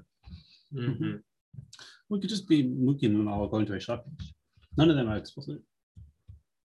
Okay, we can also claim that that Nazir is somehow different than right because it's not an objective issur. We can always claim that chatzi shir only applies to objective isurim. Because if it's chazi l'tzerufe, right? So then, right, you think the chazi l'tzerufe is a din in the chefza, not a din in the ma'isa. And then you're right. Does the Rambam never mention chatzi shir by Nazir? Because he explicitly thinks it's something that that's always the use of the Rambam, is he has explicit opinions and everything, so you can compare them. Right. So the interesting thing about the rest. Let's turn to page 3. Right. I don't think Tosfos proves it one way or the other. And I realized that when I went to the Sugya Yoma, that's what I had gotten wrong all these years. I realized the end of the Sugya Yoma, the way the Sugya Yoma is set up is it says Rish Lakish says it's b'chatzi shir, and the Gemara says. Right, and the Gemara says, okay, but Rish Lakish holds it's also D'Rabbanan. So the Gemara says, maybe you'll tell me that since it's D'Rabbanan, it's not Mushba v'Omed. And in the end, the Gemara pretty much says, yeah, you're right, because it's D'Rabbanan, it's not Mushba v'Omed, and so you can't use that sugya. Right, it's a weird structure because it's a v'chitema, and whenever you see v'chitema, you expect it to be wrong. But the structure of the sugya is v'chitema, then it disproves v'chitema, and this time it says, oh yeah, but actually the v'chitema is right after all. Right, so the sugya Yoma is a very, very confusing structure. But in the end, I think I always gone through life thinking because it said the chitema that the Gemara in Yoma concludes that the Rabbanans are mushba v'omed, and therefore any sugya which claims that there's a deraisa chatzi shir which is not mushba v'omed must be holding that deraisa is not mushba v'omed but the Rabbanans are. But the sugya in Yoma in the end, it seems to me, right, if you look right, is that the last line of the sugya in Yoma is no, actually the Rabbanans are not mushba v'omed, so that doesn't prove anything at all. But and anyway, you could have just claimed that it's a machlokas esugya, so you can't, right? So it doesn't necessarily prove it to you. But the Rambam says that in Hilchos Shvisas Perek Bet Halacha Gimel that chatzi shir is asur min haTorah, right? No way out of that. Alpha bishu asur min haTorah b'chatzi shir, and the Rambam says Hilchos Shvuos Perek Halacha Zayin that Shvuos lo ochel kol shu b'nevelos v'shrei lo ochel pachos mikazayis chayev b'shvua sharei eino mushba al chatzi shir min harsinim. Right, so there's no way out of that in the Rambam. That the Raisa is the Raisa not much v'omed, just like Tosfos. And the Kesef Mishnah makes that explicit. The Kesef Mishnah makes it explicit. Also, the Kesef Mishnah's last line on Hilchos Shvuos Perek Halacha Zayin says, "B'tzarech lomer she'afal pishu asur min haTorah eino mushba alav."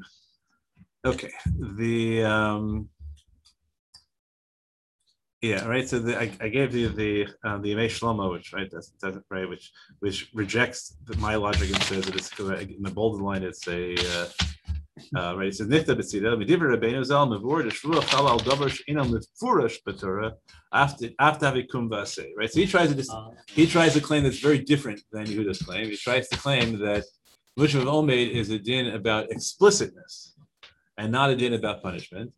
And therefore, on that logic, he says, obviously, if you're not mushba omed on diraisa, you're not mushba omed on drabanan either, because the rabbanans are kal v'chomer. That's the whole argument about the Gemara and Yuma is that the rabbanans are not explicit. Who is the Yemei Shlomo? When did he live? The Yemei Shlomo is a 19th century Turkish figure. But all I read in Wikipedia is that he was involved in the great fight against the introduction of secular studies into yeshivot in Turkey in the mid to late 19th century. And does this mean that things that are halacha moshe sinai are also not mushba b'omed? So that would the Torah mean that things that are halacha moshe sinai are not mushba b'omed unless there's a separate shvua. This is also a dangerous. This is also a dangerous thing. Okay, right. So for that, they gave you Sugya Yuma, right? Where you say the last line of the Sugya Yuma is Shani Hassam, right? Which appears to be a rejection of the Lichit Tema.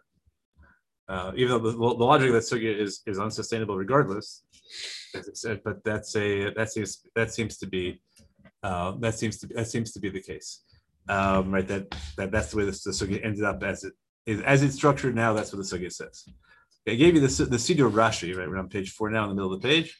Siddur Rashi says, "Im tim salomar isbe isura midaraisa o midrabanan lamai nafkamina." This is their reconstruction of it, right? So you have to decide if you like the reconstruction or not. Lahechi de mishtava delo achilna ve'achilna isura b'tzir mishiros. The nafkamina as to whether chatzishir is deraisa derabanan is if you eat a chatzishir. Dimi deraisa aser lo chalei leishvua, the hamushva v'od ner Sinai, v'derabanan hu aser chalei leishvua. Right, so Rashi rejects Tosfos and says that that if it's deraisa, it must be mushva v'omed. Okay, right, and you see, then I gave you the Rashba who says if you look at the bolded lines in the second paragraph of the Triva, he says. The assumption of this hierarchy. We conclude there.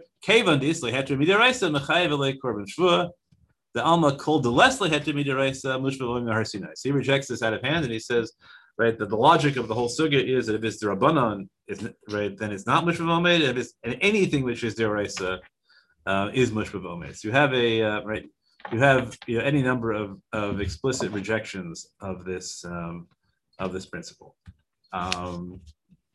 Okay, then I just gave you all the sugyas. Let's sum up where we are now, and then we'll go to page 6. So Rav Bitzako said that there is a category called Isra B'Alma, which is lower than an Asay in terms of the standard of the Chias Isur. His proof was that in terms of what you have to pay for an assay, right? These lavim are lower than an assay, and Yehuda said that doesn't prove anything at all, because who says that those issues are connected? Okay, I don't know. I mean, that's still an interesting argument. We either try to bring a counter argument about assay's dochalot assay. Maybe. I wanted to try, right? This is what I wanted to try and claim that, I guess I wanted to try and claim that the standard for pushing aside things that are not mushba v'omed should be lower than the standard of pushing aside things that are mushba v'omed. Right? That's really what I want to claim, and it would be, and if you could get a double whammy and claim that Isra B'Alma is neither Mushra V'Omed, even and Rabbanans are, then that would really show you that this is something that would really put teeth in the B'Alma. Mm-hmm. Right? If it lacks something that even the Rabbanans had. At the end of the day, I don't have a proof that it. I don't have a proof. I think at the end of that it lacks something the Rabbanans had. I think my proof is based on misreading the Sugya Yoma as concluding that. The Rabbanos are mushva v'omed. So now we can just claim as a kimta, right? Somebody should have to say explicitly, and a few Rishonim do, that if that deraisas have to be less than the Rabbanos, I can construct the position. Maybe I'll still find somebody who takes the position that the Rabbanos are mushva v'omed. It shouldn't be so hard. I didn't really have time to look. But if I can find any, I guess the question is, and this is like the question that I like to ask sometimes is, can we? So the fun sometimes is trying to find positions that are never connected anywhere in Chazal, but claim that you can't hold the two of those positions together. Right? There's a value in doing that, right? So I tried to do it a couple of weeks ago. I didn't understand what. Like the two positions that they're never connected anywhere, right? They're two totally independent issues. And I look at you and I say, but I can take your position, I can take your position, even though nobody ever connected to them, they seem to me to yield an absurdity. And does that mean that, right? Does that mean, right? So I tried to come up with a case like that a while in the case of Kanoim and the right of Kanoim to the right of people who are attacked by Kanoim to defend themselves. Right. So we hold Nepach, Zimri, V'hargo, Pinchas.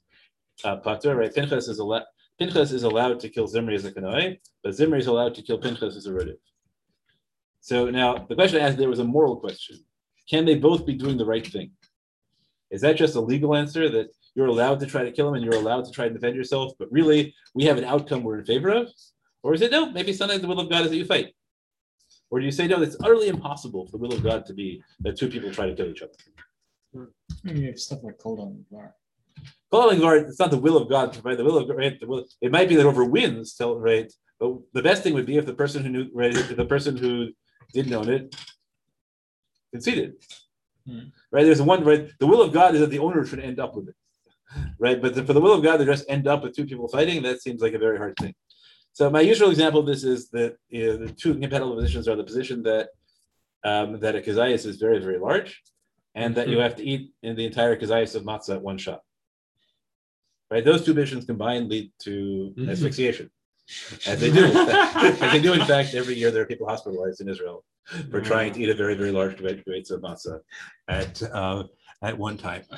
So the question is, right, are the positions that Chatzi Shir Drabanan is Mushba V'Omer Mehar Sinai, and that Chatzi Shir Deraisa is not Mushba V'Omer Mehar Sinai, right? Is right of those two constructions, the Machlokas Rish Lakish Rabbi Yochanan, are they utterly incompatible, or can you end up with? Is it reasonable to say that, if it's Drabanan, it's not, it's Mushba V'Omer, and if it's Deraisa, it's not.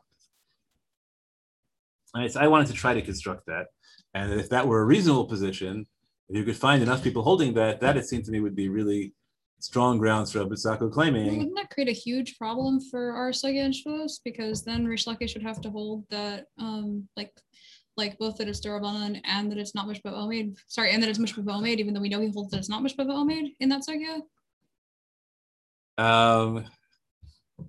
So let's take the Sugya and Yoma goes as follows, right? Why does it say Asr? Rish Lakish says it's Asr because it's Chatzi Shir. The Gemara says Gemara says, but doesn't Rish Lakish hold its Darabanan? Right? The Gemara says, yeah, Rish Lakish holds Darabanan, but it's still right. Let's take a look at this again inside. Okay, before we get to but like if you're trying to end up with Rish Lakish holding both that it's Darabanan and that it's Mishpah Omeid, and that should directly contradict our Sugya in Shavuos, where he holds that it's not Mishpah Omeid. Unless you think he's only holding within Rabbi Yochanan's opinion in that Sugya for some reason. And I Sugya in Shavuos, Rish Lakish says it's Darabanan. Where does Rish Lakish say it's Darabanan? He doesn't say it's Darabanan, but he does say that it's not Mishpah Omeid. Because he thinks it's not Darabanan. So you think he thinks totally different things in those two Sugyas? I think it's mutter. I think the Sugya in Yoma, right, raises the possibility that Rish Lakish thinks it's Darabanan and then rejects it. Okay. Because it's incompatible. Because if it's Darabanan, it would be right. Okay. Right. I think it's right. I think that's just Sugya's work out fine. So that's what I wanted to do, right? Whether it worked or not in the end, I have my, I think in the end I can't prove it, so I leave it as a research project. Anybody can find somebody who explicitly takes that position. I think just the existence of that position would make it easier to paskin like Rabbi Tzako. I think you could say it from like a lumdus perspective, that position exists, but like to say it from a halachic perspective. Yeah, I want people to actually hold it. I want people to actually hold it. The Chatzi Shir is less than the Darabanan. The Chatzi Shir is less than the Chatzi Shir. The position of Chatzi Shir is Dioraisa, right? Is treated as less serious than if it's Darabanan. Right, that's what I want. That it's less than a say doesn't quite, for all of those reasons, doesn't get me. I like his logic, but it doesn't get me there. Right, less than Darabanan would get me there. So I'm not sure. But you could still use the other logic and just say it has to do with punishment and just Mishpah Omeid because you get punished for Darabanan, you don't get punished for. Yeah, that doesn't get me where I want. That's my point. You don't even get there, even if you say it's less than Rabbanan, you still might not get there. You might say Rabbanan, you get punishments for, and this you don't. Yeah, that's not going to convince me, so I'm fine. Unless they say that explicitly. That's not going to get, unless they said explicitly, right? If somebody said that explicitly, that would not get me there. Okay, I think that's probably where I am is I don't have the position I want because the Sugya Yoma doesn't end the way I want it to. And yet, like in everyone's imagination, right? Everyone thinks, right? Don't you, when you learn the Sugya Yoma, don't you come away thinking that that must be the right position of the Rabbanan Zar Mishra Omeid? Doesn't all Orthodox rhetoric make that assumption? You ever seen somebody give a shir on the premise that the Rabbanans are not Mishra Omeid nor Sinai? Depends what means by Mishra Omeid. What do you mean? Like you say the Rabbanans are very serious without saying Mishra Omeid. Yeah, so that's right. So the theological thing underlying is like, what does Mishra Omeid mean? Right? What does Mishra Omeid mean? That's really, and that's so I guess here's why the last position matters to me. All right, is that there are other kinds of things that are not explicit, like meta values. Meta values are not explicit in Torah. Right? Torah has specific yisurim. So right, so the question, right? So do I inherently take things less seriously because they're not written? Right, because right. So either Mishra, so you can say Mishra Omeid is meaningless, which is what Yehuda wants to argue. You can say Mishra Omeid is only a punishment frame thing, right? Which may also be a version of what Yehuda is trying to argue. Or you can argue that Mishra, but I always thought that Mishra Omeid was trying to sell us something real. And the problem is that if Mishra Omeid doesn't apply things that are actually written in the text, so then it carries too many things. There are too many things in that category that I want to have real force. But the meta values are often explicit in the Torah. Yeah. Aha. Is it this? Not Tzar Bal Chayim, though. No, some of them aren't, but a lot of them are. And so a lot of them are more explicit than they explicitly say. We have whole prakim in Devarim, which are all about meta values. And so that's another. But do you think it'd be Mishra Omeid Me'ar Sinai on things that aren't halacha? Right. That's the flip side of it. You can try and say Mishra Omeid is on the broad nature of Torah. So then, right, what about So what about things that never make it into halacha? What about things that will call for, let's say halachic morality? I mean, granted, you definitely have a much broader experience with Mishra Omeid than I do. Based on the sugya, it sounds like it's very technical. Sounds like it's very technical. Well, some people aren't willing to go that way. Like the Meiri is not willing to take it that way. Meiri thinks it's directly connected to how Deraita is. In fact, it's really fun lie that he says, Right, so what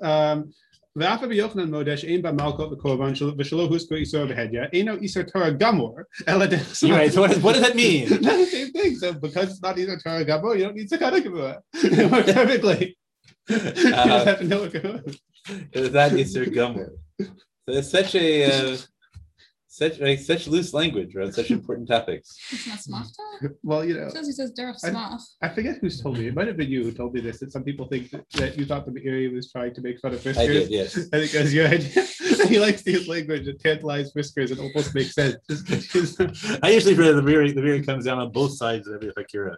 Usually like within a page of himself. Right? He happily takes both sides, and it does feel like Brisker trolling. It works very well with Chachin. Yeah, it only works, of course, on Briskers who care about consistency in Arisha. If you're just looking for Ichitimsa, so then there's just mana from heaven.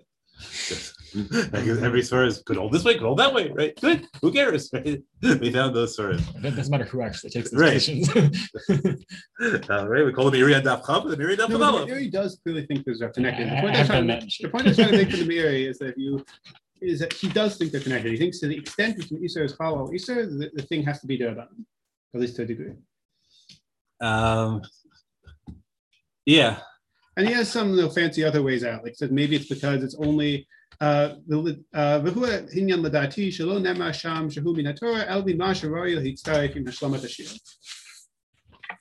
that mean? I don't know.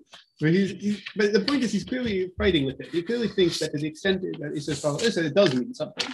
There has to be a weakening of Isser itself. Yeah. Okay. So I think in the end, we don't have, we have a position of Tosfos and the Rambam that there are Deraisas that are not Mishra Omeid Me'ar Sinai. We have people who reject that. We don't have anybody who explicitly, yet at least, who explicitly takes the position. I want that some Deraisas can be less than Derabanans. Right. That's really what that's really I think what I need to be comfortable posking in that way. And you can argue, if I find somebody who says it, it doesn't match, conceptually. But I think like that. Yeah, I'm not willing to go to Rabbi Sacco that just because it is less I've seen somebody say something like that. Maybe not in the realm of halacha as much, but in other things. Yeah, so I think there are probably people who say that hashkafically. Yeah. That it's right, just like we say, all ben l'chaveros are also ben l'makoms, right? So all the rabbanans are also deraisas of l'sasa, right? So we get right. So we can solve it.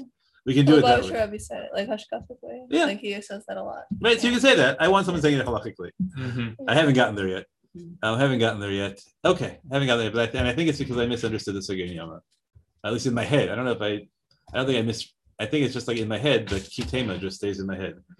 And so if someone wants to solve that kitema and have the sugya end up differently, even though the Rashba says vasikna hasam, I think it is. So if we could not be a sikna hasam there, I would be fine. And we could just claim that that the sugya in Shavuos disagrees with it. Okay, last thing I just want to do, then we're going to end just noticing the other thing that Rabbi Sacco claims, which we didn't read, but I think is worth mentioning, is he claims that the reason the standard in Kippur should be lower than the standard of Pikuach Nefesh generally is that the standard of Inui, you can fulfill the standard of Inui even if you've eaten. So long as the goal is to have a certain amount of Inui. And so if you're having more than that amount of Inui, well, then we can allow you to eat to get back to the standard of Inui. As long as we don't get you a book, right? That's from his father. That's a pretty wild move also. Usually Darshan Dorait does halach, like words in Sukkim halachically like that. I don't know. Right? We have a different shear. Right? We have a different shear. Different shear is based on Inui. Right. So it's obviously not din nachila. It's the Gemara. Right. Okay. So I wanted to just put out this Ritz Gaius, right? It's another Rishon right on page 7 and see if you'll see this is really trolling perhaps, or he really means it, right? So if you look at the underlying line, he says that he's engaged in a general proof that that when the Chachamim pick shiurim in a way which is literarily sensitive. So he says v'achila kizayis, and generally achila means kizayis. The Shana Chachamim b'shiurim b'kikoseves, but when it comes to Yom Kippur, because it says lo saneh, it means right, and not tokal, it changes the why. Dikim l'Rabbanan hachi mekayim inui. So I really take that language very seriously. It would say right that if you eat less than that, if you eat pachos mikashir, you're still mekayim inui. And since it's really an iser aseh. Right. Well, also called that a share low to that, right? But really, the way you fulfill Yom Kippur is by being afflicted, and so if the Ritz Gaius is taken with absolute seriousness, what he says is Chachamim said that if you eat less than ekosevet, then you have not violated Inui. So if that's pshat in the Ritz Gaius, so then it turns out the Chatzi Shir is not a violation. I mean, it depends on whether it's a Chatzir based on Yom Kippur or Chatzir in general.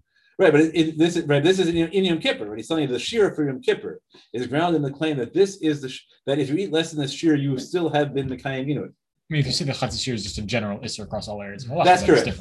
That's correct. But if you say so, or even if you say that, right, you can say that look, at the very least, it's not an Isser of Yom Kippur, so it's not an Isser. It's not right either way. Right, even if there's Yom Kippur, it shouldn't be Isser at all. It's just a Rabbanan. In Yom Kippur, even if it's derais everywhere else, right? Because it's like two hamos on Shabbos, and if it's a general Isser, so then it's just right. So then it's not the Isser Yom Kippur anymore. It's not Isser Shabbos. So I thought that this Ritz Gaius is the closest I got to really supporting Rabbi Sacco's position that that Chatzi Shir on Yom Kippur is clearly not the same violation if you eat less than a shir. Now, Ritz Gaius is also not a basis for psak in the right. But we're trying to cobble things together. We've got a position of Tosfos in the Rambam which we'd like to push. We have a position of the Ritz Gaius that works with his father. Right now, his father holds us about Yom Kippur generally. Right, he thinks that the standard is less than Pikuach Nefesh and he holds right. Standard is less than Pikuach Nefesh even for full shiurim because you can claim that you're Mekayim Inui even eating full shiurim as long as you're still very sick.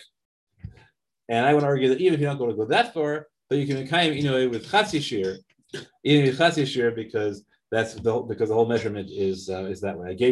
To be fair, I gave you the other line, which is that it's a question of Yishuv Hadas, and it sounds like he thinks it's the same thing as Inui, and that would make it good for me, or it could be that his standards aren't rigorous and it's not. Okay, so that's where we are in terms of Yom Kippur, a ways from Sakyat, I fear, and still haven't solved long COVID, which is where we're going. Trying to see what we can say about long COVID in particular cases. So this doesn't quite get me there. But we have raised the question of Mushba Omed and whether Mushba Omed is a viable standard for seriousness, what it tells us in that way. And we've also found ways to make Mushba Omed not relevant to that at all, which will matter, right? And that has big nonconvenience for how we treat things that are not explicit. Although we have the counter argument that maybe the things that are not explicit are really there. And that will foreshadow the conversation we're going to have about privacy, because privacy is not there, but privacy might be there. So the question is, right, how seriously do we take privacy as a legal source? And do we have to say, in order to say that something is really important, do we have to say that you're mushba omed on it? There are radical positions that you haven't articulated yet, which I should just put out there, which is possible that the content of your shvuah is determined later by the rabbis. That's not how most shvuahs work. Most shvuahs are determined by the state of mind of the and that might be why it has to be explicit. On the other hand, if you have if you take a shvuah that says I will listen to everything Supreme Machla says, so what's wrong? Now, of course, can I take a shvuah everything that Supreme Machla later decides she meant?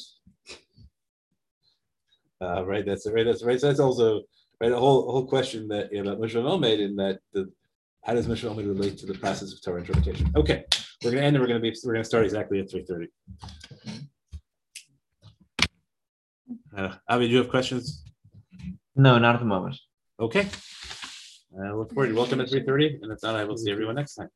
Okay. So you're expecting that we will have prepared resources? He's going to do